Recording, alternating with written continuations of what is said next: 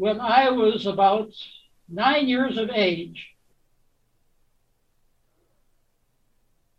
I was very eager to get a set of encyclopedia, and my aunt was selling encyclopedia called the World Book, $100 for a set. This was a lot of money. I was raised on a farm. My parents were very poor. They could not afford the $100. And I went up to my room and I was in tears. I wanted the encyclopedia so badly. Mm. And I was thinking, who do I know who has money? And I thought, I have one rich relative, my Uncle Max. And then I thought, no, I can't help. Uncle Max cannot help me. He's dead. That just popped into my mind. And at that moment, my mother was downstairs screaming. She was on the telephone. Her niece had just phoned her. Her father, my Uncle Max, had died suddenly of a heart attack. He was a fairly young man, so this is completely unanticipated. So I began to pay attention to unusual experiences of this nature. And that meant that I listened to radio programs on the topic. I began to read articles and books on the topic. And I went to the University of Wisconsin, went to Northwestern University. I got a degree in counseling and guidance. And then my interest in parapsychology maintained itself, and I joined the newly formed group, the Parapsychological Association. I was one of the charter members.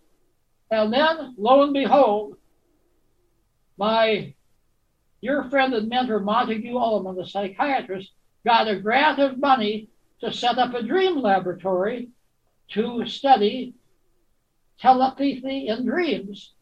And he wanted me to direct it. I jumped at the chance. I left a very secure position at the university. The money was only guaranteed for 3 years, but I took a chance, and that's how I began to do actual research in parapsychology. Hmm. And that research led you, I'm sure, to some very controversial beliefs in terms of how science approaches these subjects. So what kind of research did you take part in? Was it case studies? Was it active experimentation? Well, this work was done 50 years ago.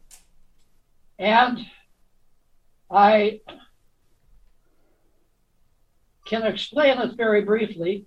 It was done 50 years ago, and it has been now repeated in several laboratories, but the basic procedure was quite simple. We would have somebody come to our dream laboratory, a volunteer who had some history of unusual experiences, and we would introduce that volunteer to a psychologist who would go off and have dinner, trying to establish some rapport. And then the psychologist would be given an envelope that was determined by chance, throwing the dice. And he or she would go to a different room, sometimes across the hall, sometimes even in a different part of the city, and would focus on the picture and try to send it to the sleeping subject with electrodes attached to his or her head, so we could find out when the rapid eye movements indicated the person was dreaming. And the sleeping subject would try to reach out and get an impression of the picture. So it was working both ways. Now, let me give you an example. One night, the sleeping subject had a dream about going to Madison Square Garden and buying tickets for a boxing match. The sleeping subject was an artist. He had no interest in boxing. Well, the randomly selected picture by Saul Bellow, an American artist, was called Both Members of the Club, and it shows two boxers fighting in a ring. So that was, shall we say, a direct hit. Obviously, not everything was that direct, but enough of them were so that the matches determined by outside judges who had no idea what the dreams matched the picture were and had to sort of put them together randomly. We got results that defied the laws of chance. Sometimes 1 out of 20, sometimes 1 out of 200, sometimes out of 1,200. And we did this for 10 years. And as I said before, recently, an analysis was made of all of the other dream telepathy experiments done at different points in the world, and our results were replicated to such an extent that they could only be due to chance 1 out of 200,000 times. Anyway, all of this is written up in scientific journals. It's easily available. People can look it up and get the details. But that gives you a capsule summary of the research that we did at Maimonides Medical Center some 50 years ago. So statistically, the results you got were very, very indicative of an effect. Yes, I have to repeat this because Wikipedia, and it's right on me, absolutely lies. They say that our results were not repeated. My friends have tried to correct the entry, but Wikipedia refuses. So, all of the hundreds of thousands of people who read Wikipedia and look up my name will think, well, this never amounted to anything. And, of course, I don't have enough money to sue Wikipedia, but they have really damaged not only my reputation, but the whole field of parapsychology. And this is only one of many experiments in parapsychology. There are 7 major bodies of evidence written up by my colleague, Etzel Cardania, published in the American Psychologist, which is the flagship journal of the American Psychological Association. And the dream experiments are one of 7 bodies of evidence in parapsychology that have been repeated numerous times. So I think that the existence of something unusual going on has been demonstrated. We simply do not have all the answers. All we can say is that this is a phenomenon that requires not only additional research, but deep explanations. And many people have tried to explain these in terms of the current prevailing paradigm of science, which is material science. They try to say it's either a psychological effect or it's a misunderstanding of statistics or a misuse of the scientific method. In other words, they try to say it doesn't happen the way that we think it does. Why do you think that is, and what would you say to that kind of thought? Well, first of all, if this is a statistical artifact, it still demands attention. People need to look at our statistical assumptions and see where they went wrong. So even if it's just a statistical artifact, it's still worth examining. And then there are people who operate from what we call the materialistic point of view, who say, well, this can be explained through advances in quantum physics. And some very sophisticated explanations have been put through in terms of how quantum physics, which shows us that the world is much stranger than we realize, might explain it. And then there's another group of people who say, no, the materialistic paradigm is wrong. Consciousness came first. It's not that the brain produces consciousness. Consciousness produces the brain. Well, if consciousness is that basic, then such things as telepathy are much more easily understood. The bottom line is we simply do not have all of the answers. People much brighter than I are searching for the answers, and there are lively discussions in books and articles and on the internet trying to make sense out of these what we call anomalistic phenomena. Anomal is a decent term in psychology, something strange, something rare, something that's hard to explain through conventional means. And therefore, do you believe it to be reasonable to believe in other philosophies of science other than materialism, as I personally do? Well, again, I think you can make a case that the materialistic paradigm is wrong. But remember, there are some people who hew to the and follow the materialistic paradigm who still think they're able to explain parapsychological phenomena on the basis of what we know about the brain, about neurons, about neuroscience. So I wish both camps well. I think that they're free to pursue what certainly is a baffling issue, and I just follow the discussion and the debate with great interest. Mm. Which would you say then, through your long research, which philosophy would you say you find the most convincing? You know, I'm not really smart enough to take one explanation and put it above the others.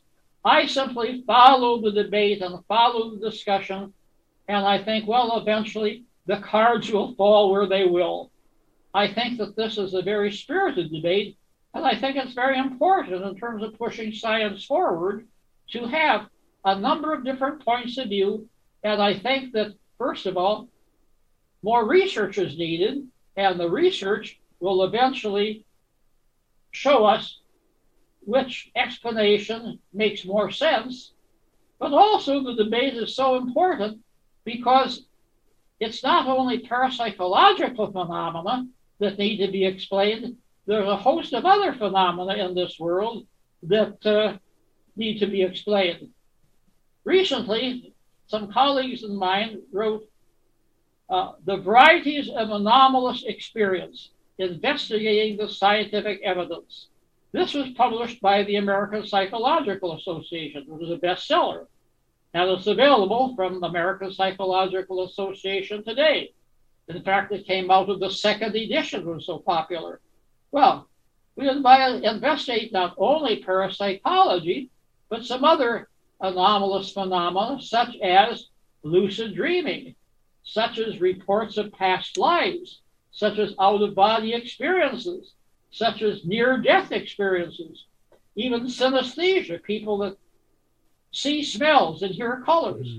There's a variety of anomalies that science really needs to explain, and I think that finally we're waking up to the fact that a diligent search is needed to expand the boundaries of psychology and other sciences. And it does seem to be facing some resistance to incorporate these phenomena into mainstream science. As you say, Wikipedia is actively almost censoring this information or lying about it, as you say. Why do you think that? A great deal of resistance, and part of the resistance comes from people whose worldview is really threatened. If they have to give up their current worldview, this threatens what they believe to be true. It even threatens their livelihood. And there are numerous examples of people who have done research in anomalies, parapsychology and other anomalies, who keep it secret because if their university found out about it, they'd be fired. So this is very dangerous. This is not in the best interests of science. So the resistance comes from a variety of different sources. When I talk with a psychologist or other scientist who is faced with this, I say, you know, you don't have time to go and read all the literature. I'd advise you take an agnostic point of view. Just say, well, I don't know one way or another. Let's wait until the dust settles and see what comes in. I think there's nothing wrong in being an agnostic. I'm an agnostic about certain things myself. I'm agnostic about flying saucers, unidentified aerial phenomena. And some of my friends, oh, but the evidence is so strong. There certainly are flying saucers. Oh my God, each one of those cases can be debunked. I really don't know, and I don't have the time to look into all of the reports and all of the articles or read all of the books. So I simply say, I simply don't know. I follow this with interest, and maybe sometime soon we will find out one way or the other. So there are plenty of things that I don't have an answer to, and I respect people who look at parapsychology and say, I don't have an answer for this, but let's see what happens when more data are available.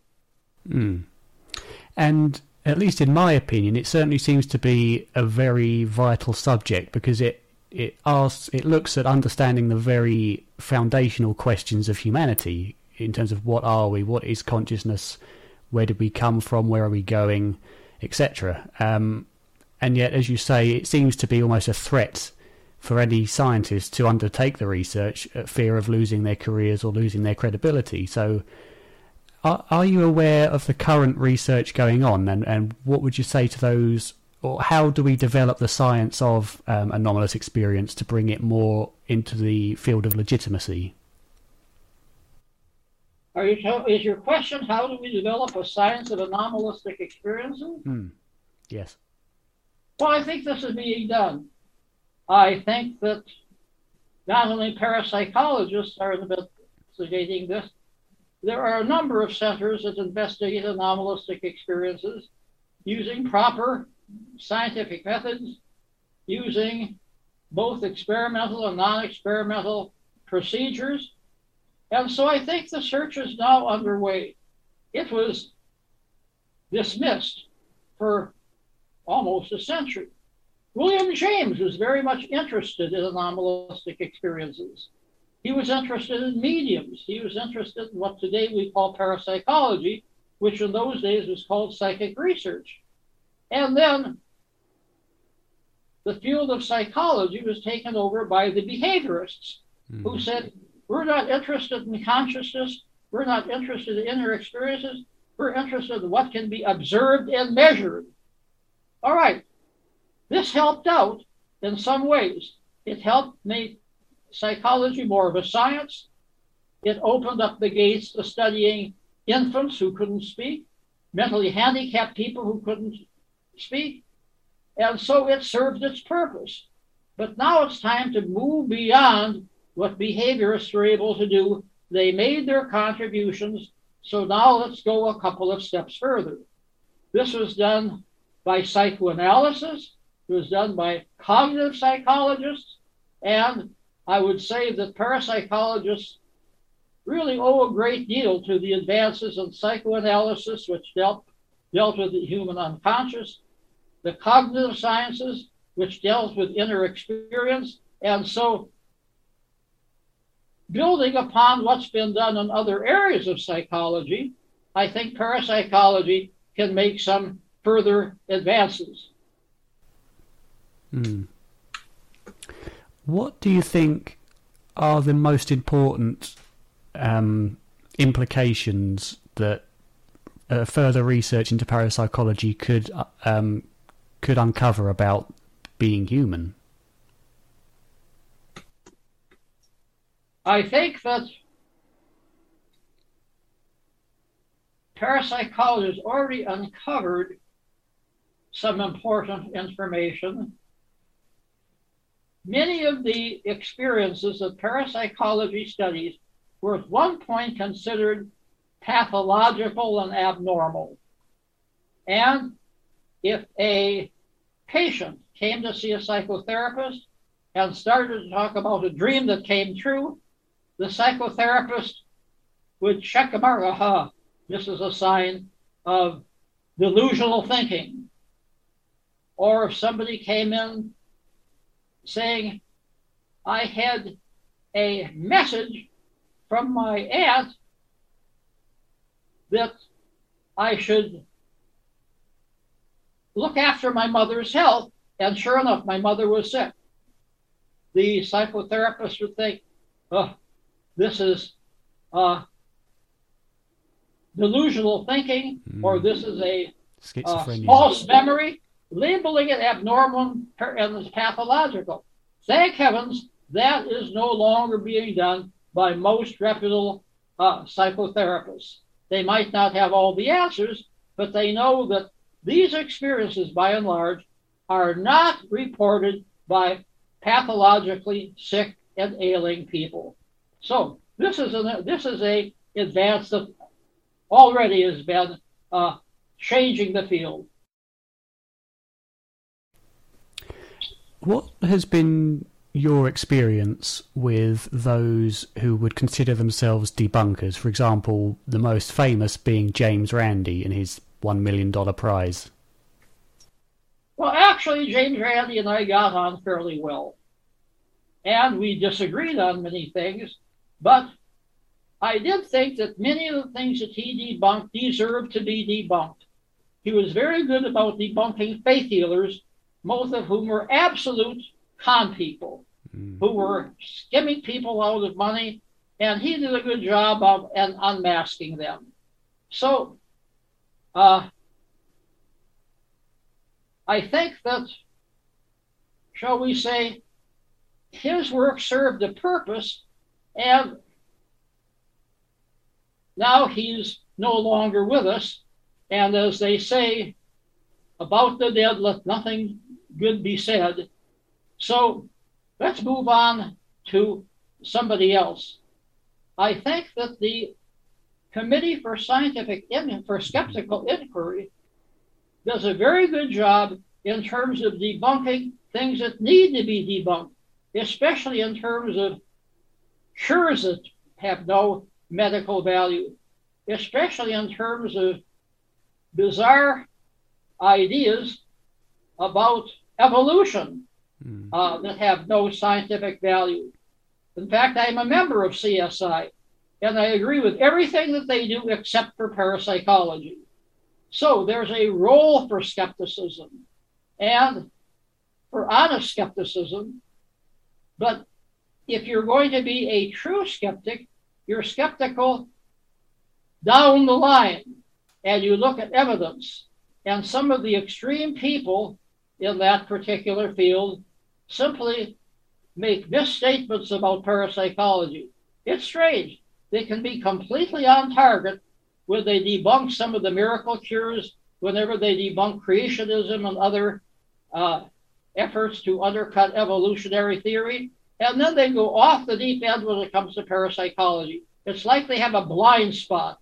And the blind spot really tends to discredit a lot of the very positive things that they do. Where do you think that blind spot comes from in general?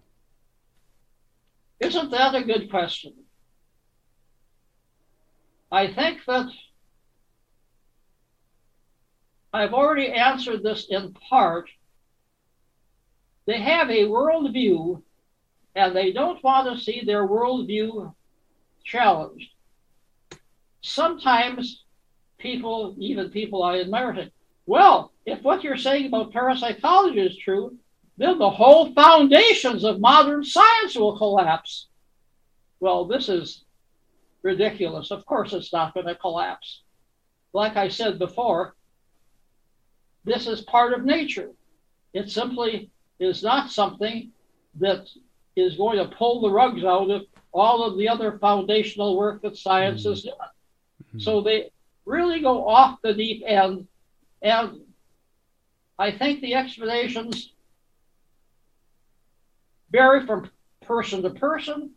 I think that the overstatements about science being challenged is one part of it, but also remember that they've made their reputation on a certain worldview, and they don't want to see a reputation undercut. Also, remember what I said before, if they were sympathetic to parapsychology, and even some of the other anomalies, their university position would be threatened.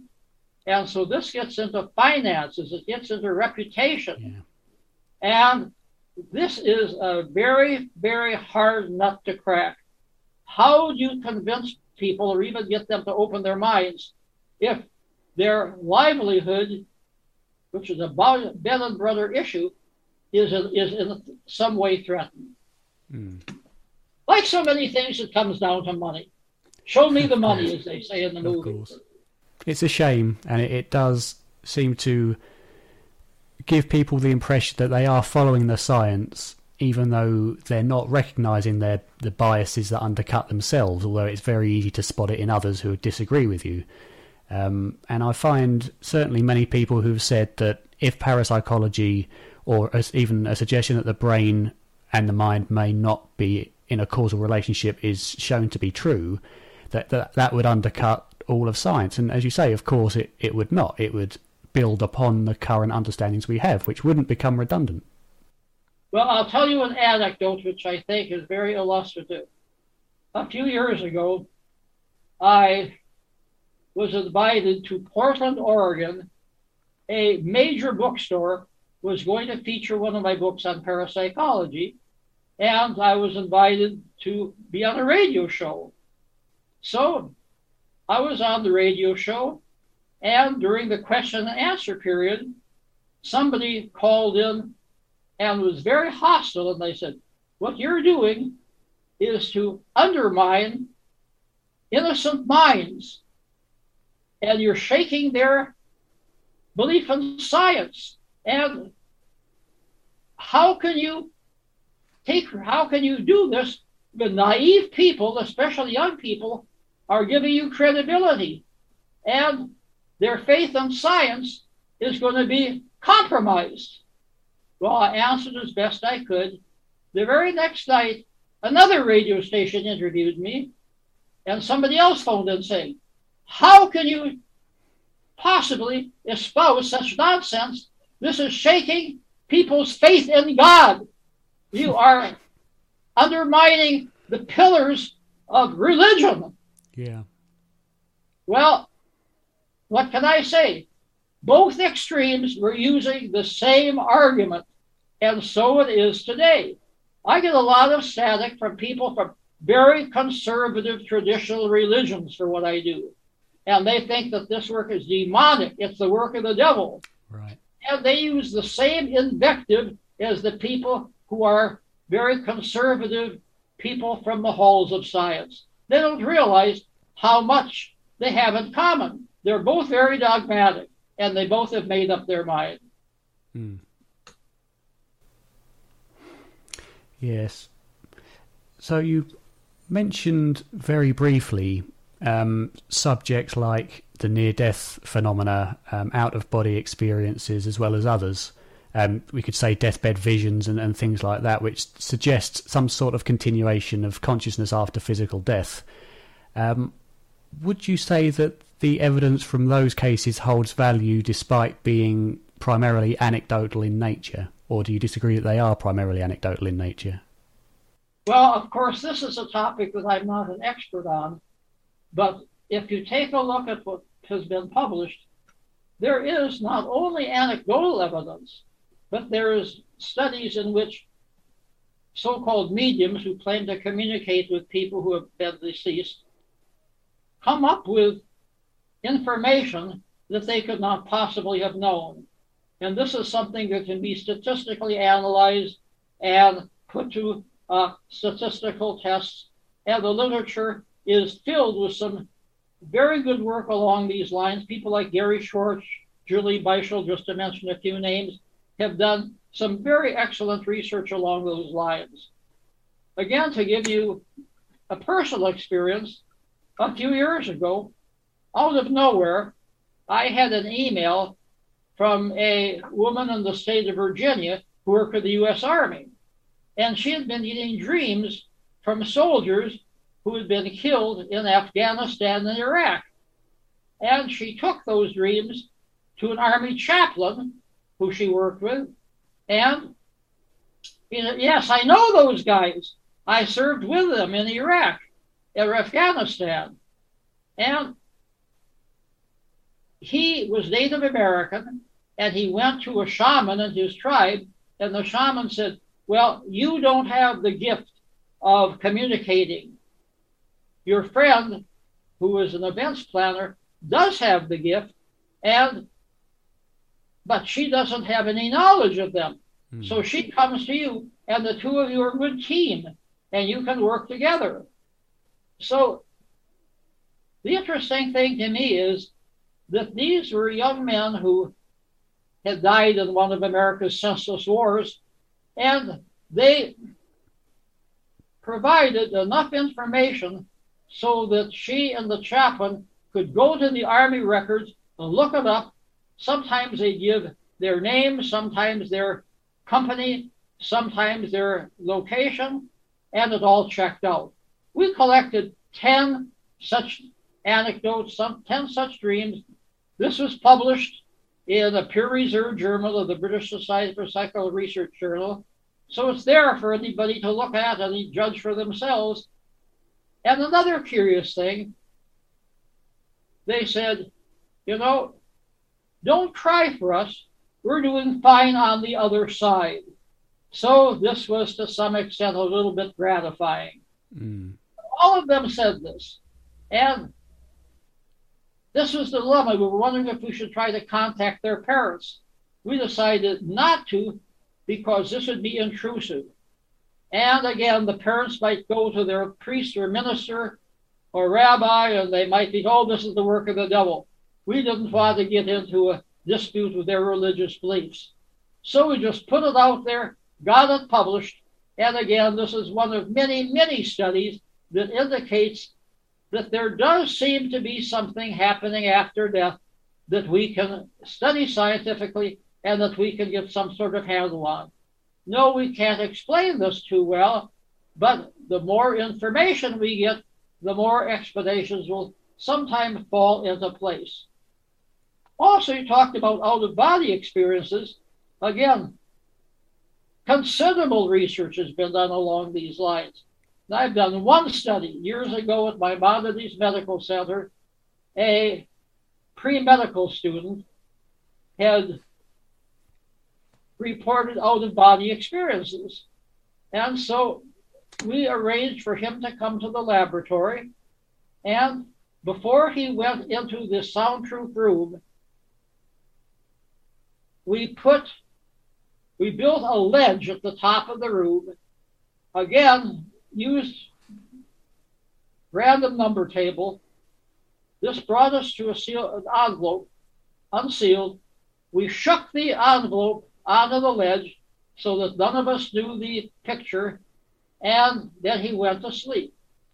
And the first night, he had no out-of-body experience. We had it monitored, of course, with the EEG. Second night, no out-of-body experience, nothing. Third night, bingo. The EEG showed a very unusual pattern. Alpha waves, which you don't get while you're dreaming, and other unusual brain waves. And then he spoke in the microphone. I just returned from being out of the body. I was able to look at the picture. It shows a sunset.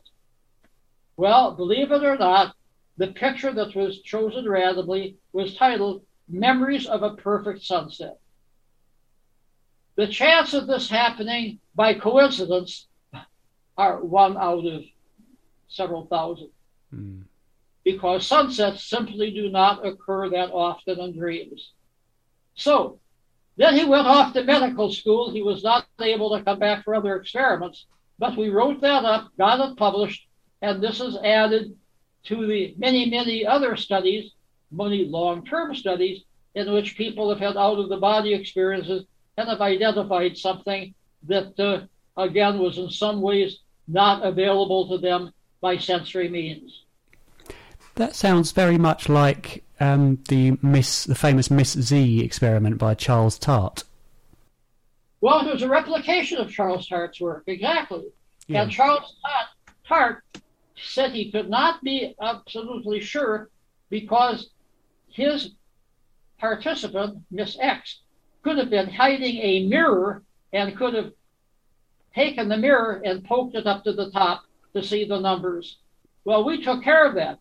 We investigated our sleeping subject, no mirror, nothing hidden under the pajamas. And so we took Charles Tart's experiment and made it much more foolproof and replicated his study. You're right. So that's, you've done your homework that you know about Charles Tart's famous experiment. Yes. Yes, I've been doing this quite a while, and I did when I first found Dr. Tart's study. It was very interesting, but unfortunately, it has been subject to a lot of criticism, as you say. Although Dr. Tart doesn't believe it possible, or he doesn't believe it likely at all that was the case with the mirror or any other means. Yes, so it's good to hear that it was replicated with more stringent security measures in place. I think very few people would have known that happened. So,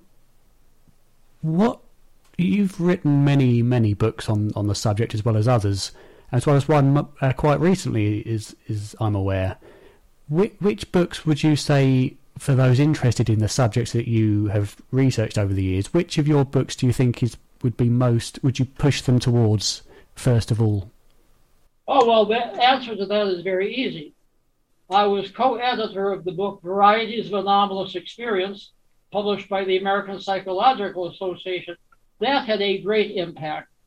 It was published by a very reputable group of scientists, and as I say, it was a bestseller, revised, still on print, still selling well, and it made a very important impact. It got many people to consider that the anomalous experiences we mentioned could be studied scientifically, and that they didn't need to have any guilt feelings or any threats by investigating them.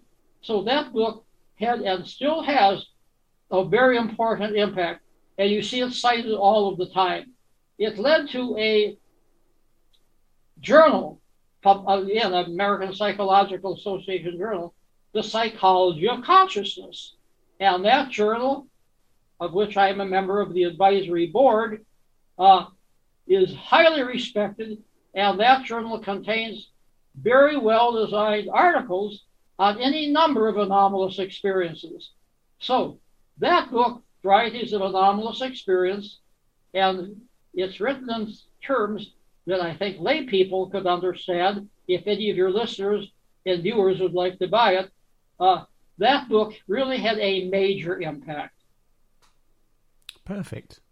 I would mention one other thing. I've also written books which are not in the parapsychological field, and my latest book is Understanding Suicide's Allure. And this book is important because it is a text on suicide, and it contains a lot of unusual chapters. It even has a part of a chapter on past life experiences and how if people commit suicide, this is going to have implications for their next life. More important, that book is the only book on suicide that has not one but two chapters on psychedelic facilitated psychotherapy.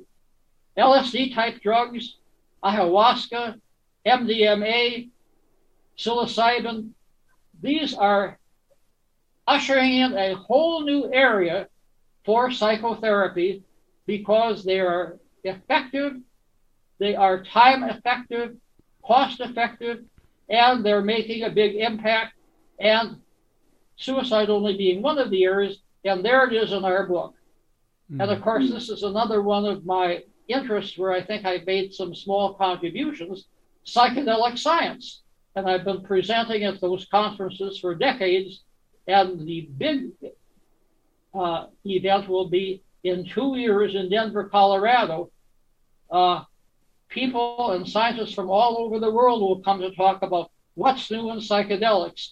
And thank heavens, the field of psychedelics has been very open to anomalous experiences because so many people who take psychedelics are having parapsychological experiences, out-of-body experiences, remote viewing experiences, and the like.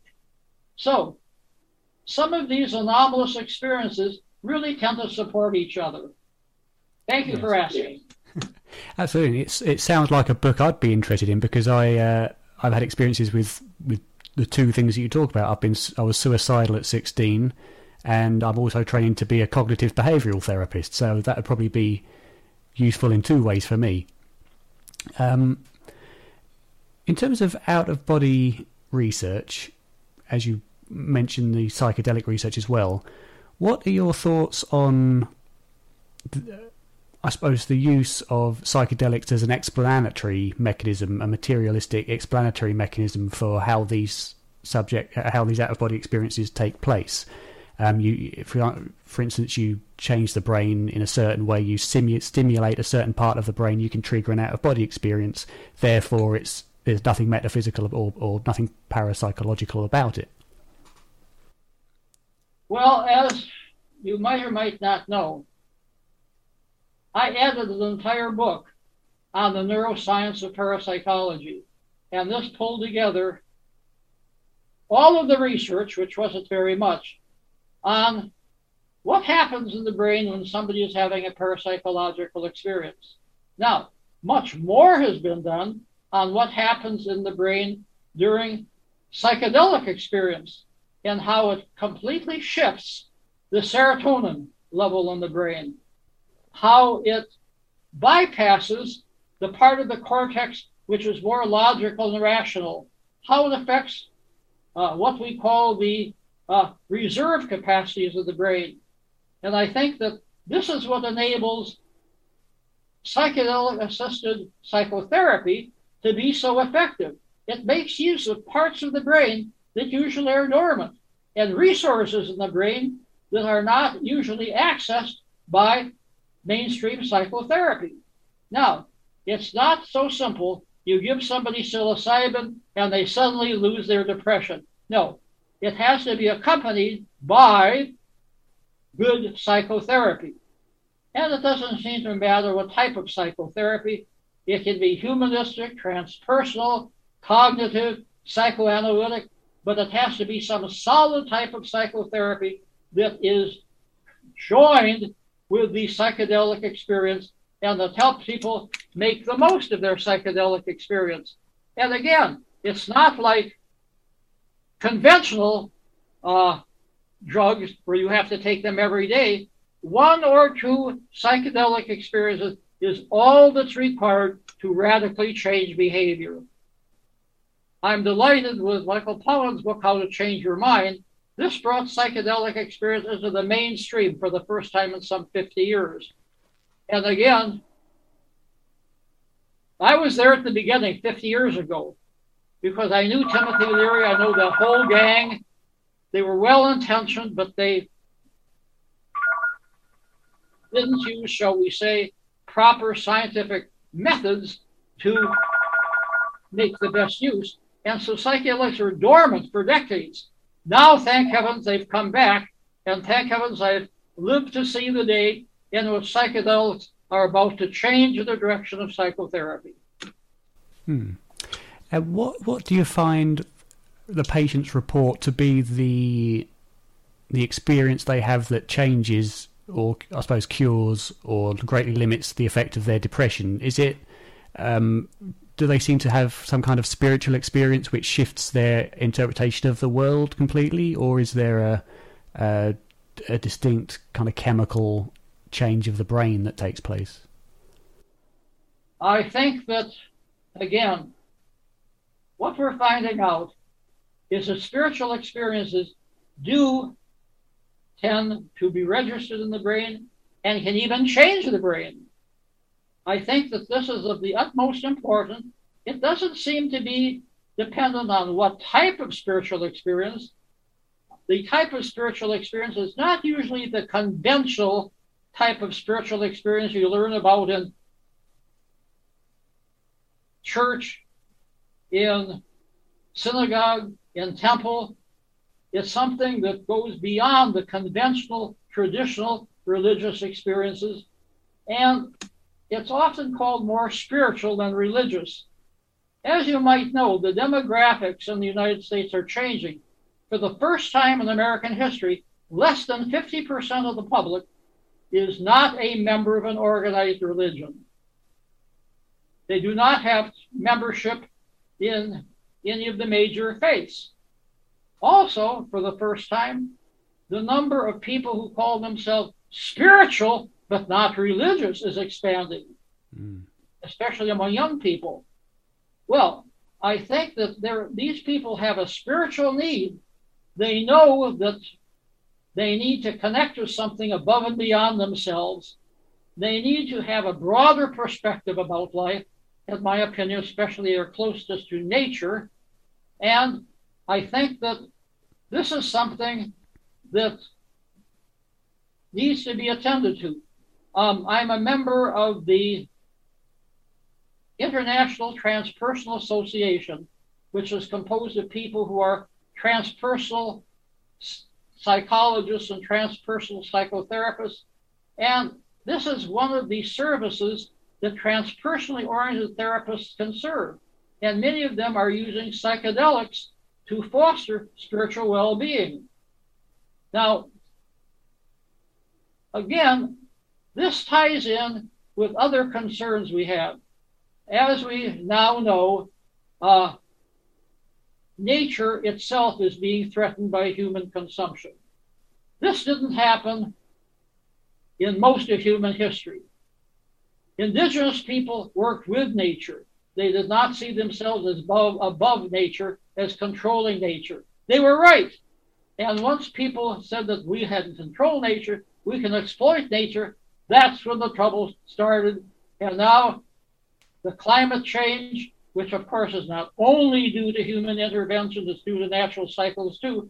But in any event, we're seeing this with the hurricanes, the storms, the tsunamis, the floods, the desertification, the pollution. We're paying the price for ignoring nature. My great friend and mentor, Frank Lloyd Wright, the architect, was once asked, "You believe in God?" He said, "Of course I believe in God, but I still have nature." He was right, and I agree with him. And I think that if we see ourselves as part of nature rather than controlling of nature, we'll be happier spiritually, and other sentient beings, other animals, other life forms will be happier too. Certainly. And it seems that a lot of people who have spiritual experiences, whether, I suppose, to use the word organic or induced by some kind of psychoactive chemical, do often seem to come back with the feeling that they are part of a oneness of nature. They're part of everything and one with everything. And also that there is a higher power, I suppose, that maybe not governs everything, but that underlies everything. What do you think about that? Some people, I suppose, would call it God.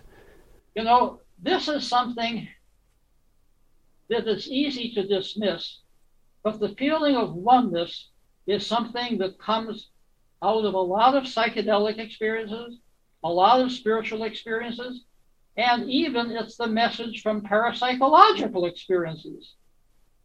One can be united with a loved one, even with somebody who's no longer with us, but also with nature. I think that this feeling of oneness, as best written about by my friend Larry Dossey in his book One Mind, which I recommend to your viewers, underlying all of these feelings of oneness is some basic scientific data.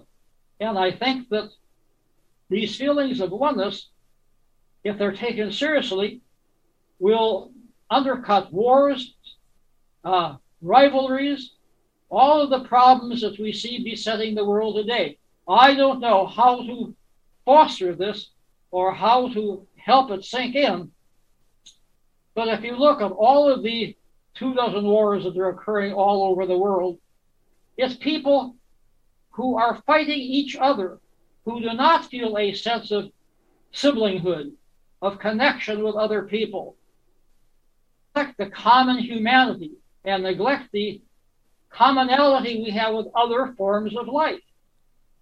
This is a, shall we say, a consummation devoutly to be wished.